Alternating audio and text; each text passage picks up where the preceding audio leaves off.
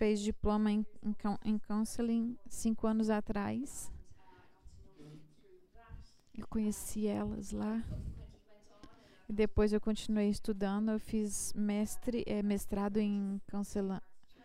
E eu trabalho numa igreja chama São Patrick, lá em Dublin. Já tem 10 anos que eu tô lá. Eu faço parte da equipe pastoral. E lá eu ajudo com discipulado, célula. Então, e eu creio que quase todos de vocês são da igreja Shalom e alguns estão de outras igrejas e todos são muito bem-vindos. E a palavra Shalom é uma palavra hebraica, é uma palavra muito bonita. E à medida que a gente entra nesse assunto de restauração, é importante entender o que significa. E a gente lê isso em Isaías: o meu povo vai viver em paz. Então a palavra Shalom, em diferentes lugares nas Escrituras, fala que a gente vai viver em paz, em segurança. E não terá lugares. Então, paz significa paz, Shalom significa paz. Aqui na Irlanda, a gente, graças a Deus, a gente tem paz. Mas também a palavra Shalom também fala da nossa alma estar num lugar de paz, num lugar de descanso. Porque Deus deseja que a gente desfrute de paz. E paz, às vezes, é um desafio para nós, porque a gente passa por tanto estresse, tanta dificuldade. Mas hoje, a nossa esperança é que Deus nos guia a um lugar de paz, um lugar de shalom, um lugar de restauração. Então, nosso tema de hoje é restauração. E que a gente possa receber algo que vai mudar as nossas vidas, no nosso caminhar com Deus. Tem um salmo muito lindo que fala sobre restauração e ser restaurado, é o Salmo 23. A gente vai dar uma olhadinha nele agora. O Senhor é o meu pastor, nada me faltará. Ele me faz repousar em pastos verdejantes e me conduz a águas tranquilas. Ele restaura o meu vigor. Ele guia-me nas veredas da justiça por amor do seu nome. Mesmo quando eu andar pelo vale das trevas da morte, não temerei perigo algum, pois tu estás comigo. A tua vara e o teu cajado me protegem. Prepara-me um banquete para mim à vista dos meus inimigos. Tu me honras, ungindo a minha cabeça com óleo, fazendo transbordar o meu cálice. Sei que a bondade e a fidelidade me acompanharão todos os dias da minha vida e voltarei à casa do Senhor enquanto eu viver. Então o Senhor é o nosso pastor, é o pastor das nossas almas. E Ele está aqui disponível para nos encontrarmos com Ele.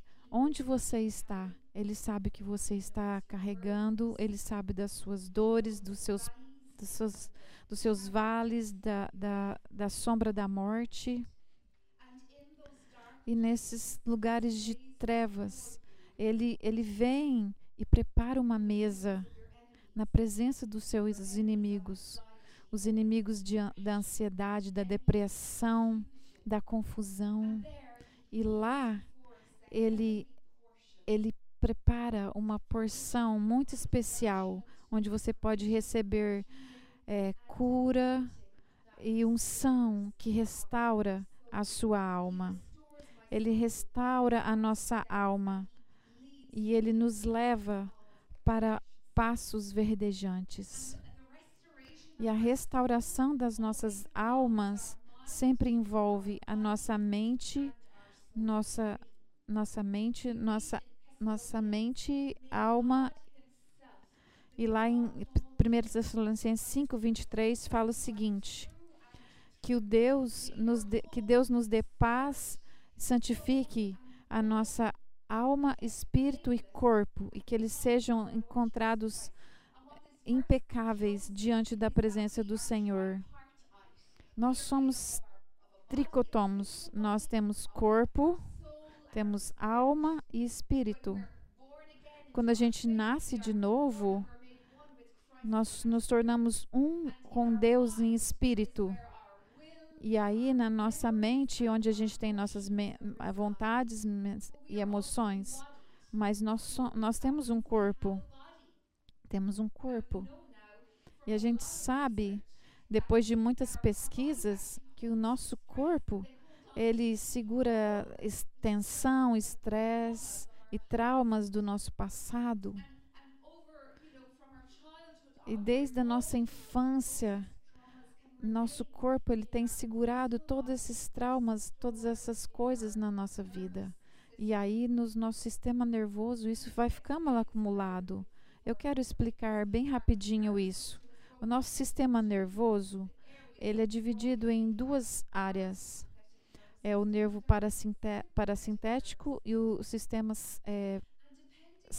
simpatético.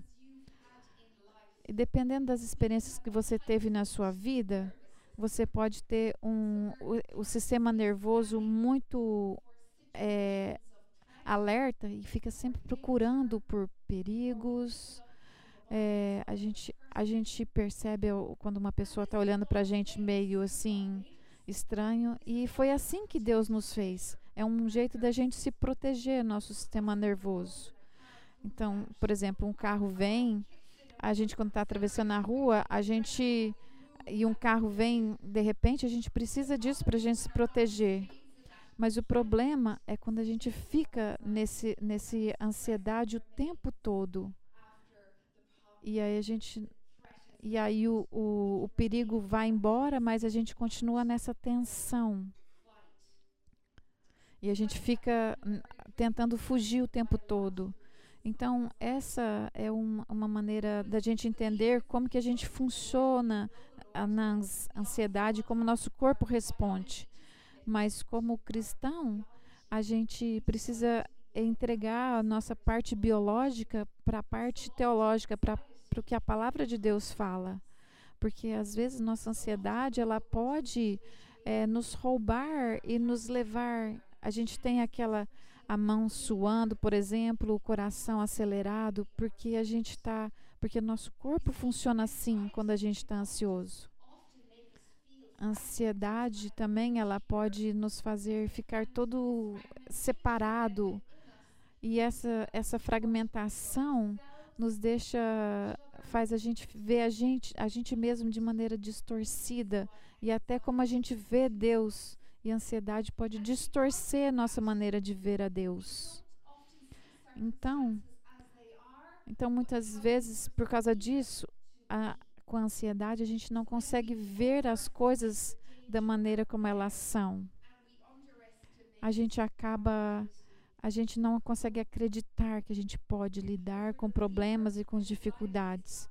Mas como cristão, a ansiedade precisa ser um instrumento, precisa ser um guia para levar-nos para buscar a Deus. Então, hoje nós vamos olhar um pouco sobre essa questão, sobre corpo, alma, e durante essas 3 sessões que a gente vai ter, porque eu creio que todas essas áreas, corpo, alma e espírito, é importante a gente entender. A gente precisa aprender a mover no espírito, mas a gente precisa também entender como o nosso corpo funciona. Uma das nossas grandes ferramentas que Deus nos deu para acalmar o nosso corpo é respirar. Tem muita gente que fala sobre essas coisas, respirar, e tiraram isso do contexto, mas a gente precisa entender que isso é uma ferramenta muito importante que ajuda a acalmar o nosso sistema nervoso. Então, quando a gente está ansioso, a gente respira muito curto. A gente não respira profundamente, mas a gente precisa respirar, usar o nosso diafragma e deixar ele expandir para que a gente possa acalmar. E eu quero fazer um exercício de respiração. E a gente vai declarar um versículo bíblico. Então, eu quero que você ponha tudo de lado e vamos respirar profundamente juntos. Talvez você possa fechar seus olhos. É um momento para você com o Espírito Santo. E eu quero que você respire bem fundo até você encher a sua barriga, o seu diafragma. E quando você então, quando você respirar, você puxa o ar pelo nariz. E você vai soltar pela boca, bem devagar.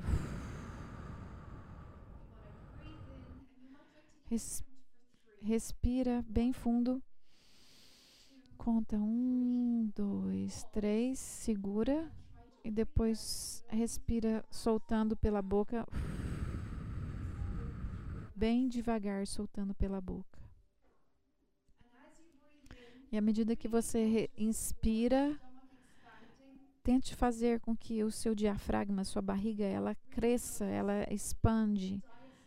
Que use o seu diafragma para que talvez é bom você pôr os 2 pés no chão e respira profundamente, puxando o ar e enchendo sua barriga. Conta até 3, 4. Segura e depois solta bem devagar pela boca.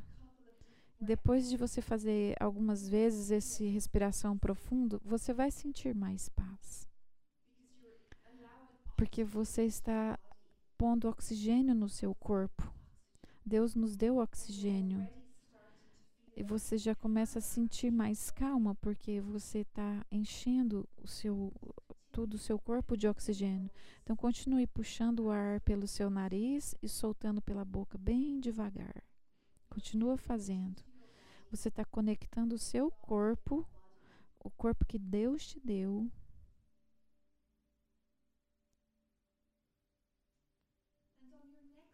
E agora, na próxima respiração que você vai fazer, então você pode falar com você mesma.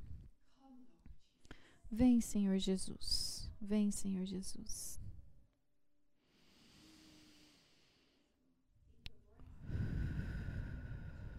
Vem, Senhor Jesus.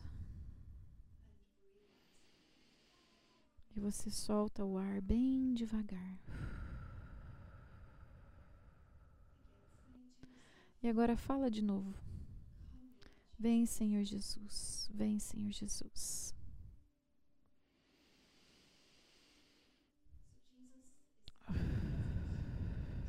Jesus, vem profundamente sobre a sua vida agora. À medida que você se conecta com a sua respiração, você respira para dentro, para fora, inspira, expira, e você começa a esquecer até das suas preocupações. Você vai se sentindo mais presente aqui no lugar onde você está. Tem um versículo em Colossenses 2:9 que diz assim: em Jesus,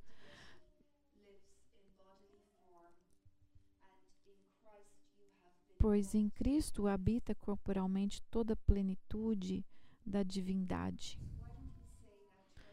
Então diga para você mesma: pois em Cristo habita corporalmente toda a plenitude da divindade. A plenitude de Cristo habita em mim. Isso é uma oração maravilhosa. A plenitude de Cristo vive em nós. À medida que você pratica a presença do Senhor, nós vamos nos lembrando que a plenitude de Cristo vive em nós. Se você puder, continue se conectando com a sua respiração. Respira para inspira, expira. E tem um versículo lá em 1 João 4:4 que fala: aquele que vive em mim é maior do que aquele que vive no mundo. Talvez você pode até pôr sua mão no seu coração e declara: O que vive em mim é maior do que vive no mundo, do que 1 João 4:4 diz assim: aquele que está em mim é maior do que aquele que está no mundo, que vem contra mim. Pelo poder do Espírito Santo, ele habita em nós permanentemente e ele nos selou e ele está disponível para nós todos os dias. E aquele que vive em nós é maior do que aquele que vem contra nós. Amém? Nos próximos 20 minutos, eu gostaria de explicar um pouco o que é ansiedade. Vou dar uma explicação, entender o que é. E depois do nosso café, a gente vai entrar mais a fundo no que é a ansiedade. E aí a gente também vai ter um tempo para orar, para ministrar ao seu coração.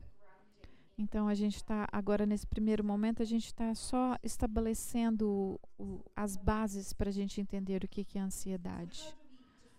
Então como que a gente explica ansiedade? A ansiedade é uma emoção que é caracterizada por um sentimento de agitação e a gente fica preocupado por eventos que vão acontecer. Esses PowerPoint depois a gente pode passar para vocês. Então, se você quiser, então recebe o que você precisa e depois, se você precisar, a gente pode mandar os PowerPoint para você. Às vezes, quando a gente está escrevendo, a gente pode perder um pouco do que Deus quer falar conosco. Então, recebe e depois a gente pode repassar para você as anotações. Então, a ansiedade é um sentimento que a gente fica preocupado com o que vai acontecer. Ele pode tomar conta dos nossos pensamentos e pode atrapalhar até relacionamentos. Tem diferentes níveis de ansiedade e a gente vai dar uma olhadinha aqui. Então, tem essa timidez. É um tipo a gente não sente coragem, a gente não tem confiança e a gente fica com medo em algumas situações. Também tem preocupação, pode ser também, a gente fica preocupado com as nossas contas de eletricidade, o nosso pagamento, família, a gente fica preocupado. Então, a gente pode viver nesse tipo de preocupação. Preocupação, a gente preocupa com amanhã, porque a gente está preocupado com o futuro. E antigamente, a palavra worry, antigamente ela significava ficar estrangulado ou ser apertado na garganta. E é interessante que é o que a gente sente mesmo. O estresse, ele pode ser causado por algum tipo de alguma coisa, um gatilho que dispara. Às vezes a gente está preocupado porque a gente vai ter um trabalho para entregar, às vezes doença crônica. Então, o estresse sempre vai vir, mas como a gente lida com ele que é a questão. Então, a gente pode também estar muito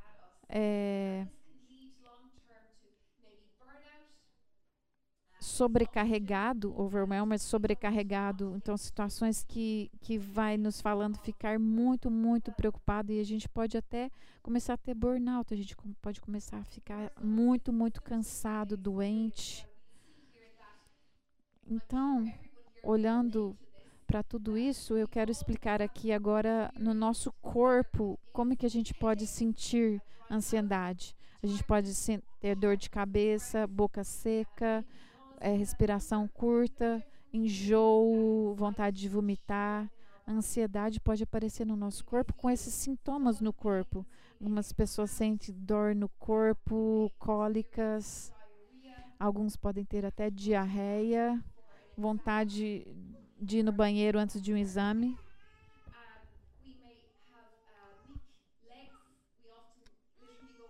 A gente sente as pernas fracas, parece que a gente não tem força para andar.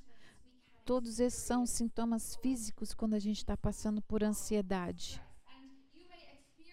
Talvez você pode experimentar isso e você vai no médico e o médico fala assim: ah, pelo que você está falando, eu quero saber o que mais que você está passando. Talvez ele vai te dar remédio para o seu estômago, mas ele talvez vai falar assim: talvez seria bom você ver um psicólogo.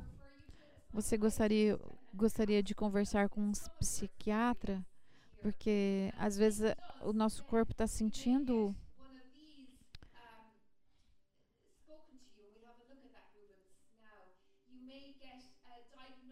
Talvez você pode receber até um diagnóstico, porque você está com algum problema de ansiedade.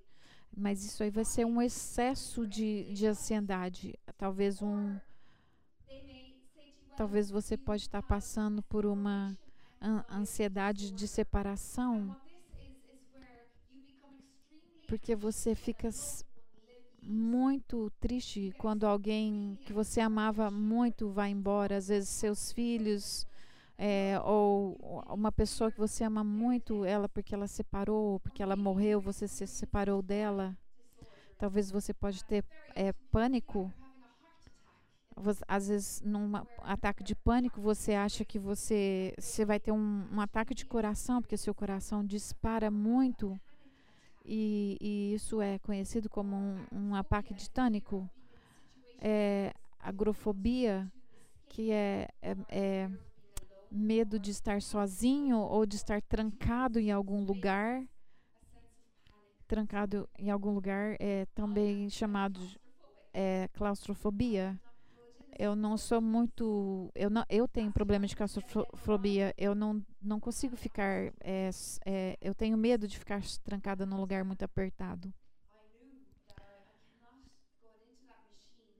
Quando eu tive que fazer um exame, aquela máquina que você entra lá dentro, eu fiquei muito, muito assustada. E uma amiga foi comigo, ela orou comigo, eu fiquei orando, orando, respirando. E aí no hospital, a amiga minha entrou comigo. Ela ficou segurando minha mão até meu corpo todo entrar dentro da máquina. E ela depois ficou segurando a minha perna. E eu orei, respirei. Porque quando eu entro num lugar assim, eu fico automaticamente, meu coração dispara muito. Então, a ansiedade às vezes pode ser muito específico e é muito individual. Uma pessoa experimenta de um jeito, outra pessoa experimenta de outro jeito. Algumas pessoas talvez tenham ansiedade social. Às vezes ela tem medo de ser humilhada ou de ser embaraçada, de ser julgada. Pensa às vezes que os outros vão julgar a pessoa negativamente. Então essas situações elas podem ser muito estressantes. Então esse foi um resumo bem simples de ansiedade. Talvez você já ouviu algumas explicações. Tem pessoas que se sentem ansiosas quando estão perto de pessoas. E é importante entender esse tipo de ansiedade, porque a gente tem ouvido falar hoje em dia mais e mais, porque infelizmente é uma coisa que tem acontecido muito. Então, qual que é o fator? O que mais que a gente precisa olhar quando a gente vê sobre a ansiedade? A gente sabe também que tem alguns tipos de maneiras de pensar que seguem as pessoas que são ansiosas. Vamos dar uma olhada sobre isso. Por exemplo, os ansiosos, eles pensam preto e branco. Eles só falam, eu só posso fazer tudo certinho ou eu nunca vou dar. Então é um pensamento preto e branco. Ou talvez uma pessoa que filtra as coisas. Ele só olha para os sucessos ou para as dificuldades. E você nunca olha para as coisas positivas ou nunca consegue olhar para as coisas negativas. Ou então você generaliza tudo.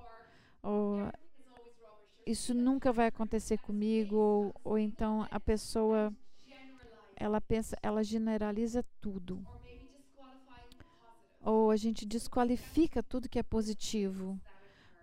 Descarta e despreza tudo positivo. Tem pessoas também que já tomam uma decisão, elas ficam lendo a mente dos outros,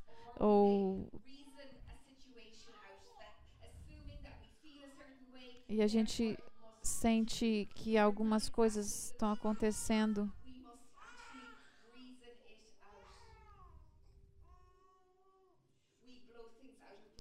Talvez a gente se explode. Tem gente que não consegue, ou elas vê as coisas tudo muito grande, ou a gente fica, talvez, podia ser. A gente põe etiqueta em tudo. A gente, a gente não consegue avaliar as coisas de maneira correta. Você consegue entender alguma dessas coisas? Você consegue se identificar com algumas coisas? A gente fica se culpando, no personalização. A gente fala tudo é minha falta, tudo é minha culpa. E essas coisas são muito comuns quando a gente experimenta ansiedade. Então, como que a gente pode desafiar o nosso jeito de pensar? Primeira coisa, a gente precisa aprender a identificar os nossos pensamentos, desafiá-los e mudar os nossos pensamentos. Então, hoje, talvez seria bom identificar os nossos pensamentos, tirar aquilo que não é bom, identificar maneiras como às vezes eu sou negativa comigo mesmo, eu não consigo me amar, não consigo cuidar de mim. Então a gente precisa identificar, pegar esses pensamentos e desafiar eles. E uma das maneiras da gente confrontar nossos pensamentos é perguntar para nós mesmos: isso que eu estou pensando é verdade? Talvez pareça simples, mas você vai perceber que às vezes tem muitos pensamentos que a gente pensa que não são verdadeiros. Como eu disse, a ansiedade, ela distorce a verdade que está na gente. E aqui tem algumas perguntas que talvez a gente pode perguntar para a gente mesmo. Primeira pergunta: é verdade? Aquele pensamento que eu estou pensando sobre aquela pessoa é verdadeiro? O que eu estou pensando realmente é verdadeiro? Faz sentido? Tem uma lógica? Ou eu estou já achando coisa que não é? Eu estou pensando coisa que não é? Esse pensamento vai me ajudar em alguma coisa? Às vezes a gente fica... Às vezes é conversar com alguém mais maduro e perguntar: realmente isso está me ajudando? Isso realmente vai me ajudar? E que evidência pode me ajudar a identificar o que é verdadeiro? Porque frequentemente, quando a gente olha, depois nas próximas palavras, a gente vai identificar de onde vêm nossos pensamentos e entender por que às vezes eles são distorcidos. Você está passando por situações na sua vida que Deus está falando para você: eu quero te dar uma perspectiva diferente. Eu quero te mostrar algo diferente para você ver o que você está passando. Você consegue perceber talvez você está caindo nesse pensamento negativo, e isso não vem de Deus. A gente lê, lá em Filipenses tem um versículo que fala assim: finalmente, irmãos, tudo que é verdadeiro, tudo que é puro, tudo que é certo, tudo que é amoroso, tudo que é admirável e excelente, seja isso que você pense. Então a gente pode passar dias estudando esse versículo, mas eu gostaria que você pensasse sobre isso. Tudo que for verdadeiro, pense nisso.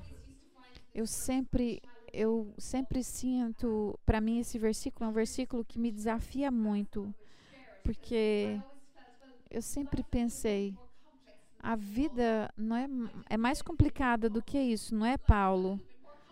Eu sempre pensei quando Paulo fala sobre isso, mas eu entendo que o apóstolo Paulo aqui, ele estava falando de algo muito profundo. Pense no que é verdadeiro, porque ele também escreveu lá em 2 Coríntios, a gente precisa cativar todos os nossos pensamentos em Cristo. E frequentemente o nosso pensamento, ele não é verdadeiro o tempo todo. Às vezes ele não está conectado com a realidade e com a palavra de Deus. Então a gente vai trabalhar um pouco mais sobre isso. O que a gente sabe sobre terapia, quando a gente trabalha em terapia, que a maneira da gente pensar faz toda a diferença. Porque o nosso pensamento, ele tem um impacto nas nossas emoções e no nosso corpo, e vai também ter um impacto no nosso comportamento. Então, talvez a gente pensou assim, meu amigo não me mandou um texto. Não, por que meu amigo não me... Por que ele não mandou um coraçãozinho? Por que ele não respondeu aquela mensagem? Aí eu começo a sentir mal, e aí eu sinto uma dor no estômago, e aí eu decido, eu não vou na reunião de oração, porque meu amigo não me mandou o texto. Então eu faço uma decisão porque eu pensei, porque eu senti e porque eu tive uma emoção, eu tive um sentimento no meu corpo. Então a gente decide baseado. Então você pode ver o poder de um pensamento. Então a gente precisa quebrar esse ciclo. E a gente faz isso a maneira quando a gente trabalha no nosso pensamento. Então, por exemplo, você está passando por uma questão social. Você se sente muito ansioso de ir, por exemplo, numa reunião. Mas você sabe que você tem que ir, vai ser bom para você, mas você começa a se sentir ansioso. Respire fundo e pratique a presença de Deus. Declara a presença do Senhor com você e fala que o Senhor é maior do que aquele que está no mundo, porque isso vai te ajudar a você enfrentar uma situação assim, quando você fica ansioso. Então, meditar na palavra de Deus é muito importante, é uma chave para nós podermos nos libertar da ansiedade. Alguns versículos que eu gosto, Filipenses 4:3, eu posso fazer tudo posso naquele que me fortalece. Salmo 27, o Senhor é minha luz e minha salvação. Ainda que eu ande pelo vale da sombra da morte, o Senhor é comigo. O seu avaro e o seu cajado me trazem proteção. Às vezes a gente precisa de um versículo para a gente se apegar, porque isso a gente vai ter que repetir, e a gente fala, eu vou me apegar nessa verdade até que isso se torne uma verdade dentro de mim, na minha alma, no meu coração. À medida que a gente vai finalizando essa sessão aqui, eu quero explicar mais algumas coisas. A ansiedade também pode vir de outros fatores.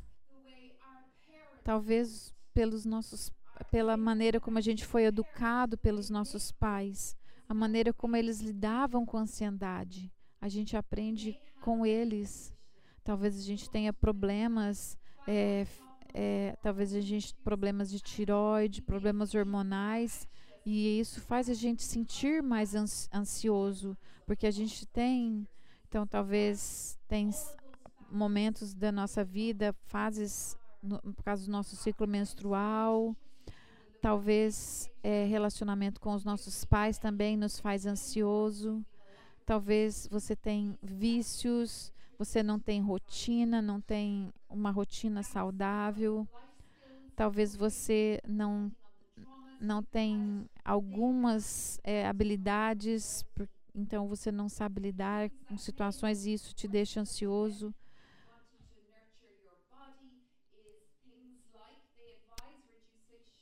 Então, se também tem se você também na alimentação também pode trazer ansiedade, falta de açúcar ou muito café, tempo de celular, se você não dorme bem, se você não exercício, coisas que podem ajudar, se você tem hobbies, se você sabe usar seu tempo livre para fazer coisas que são boas para você.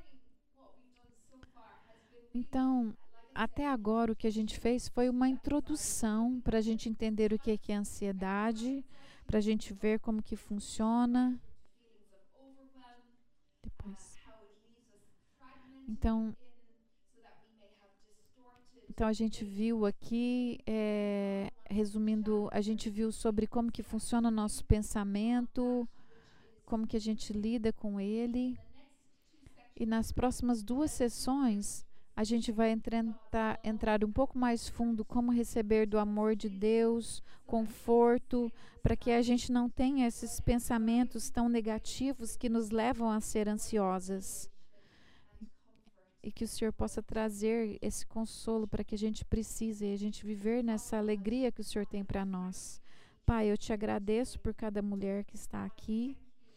Eu te agradeço porque o Senhor está conosco e o Senhor tem colocado essas sementes na nossa vida.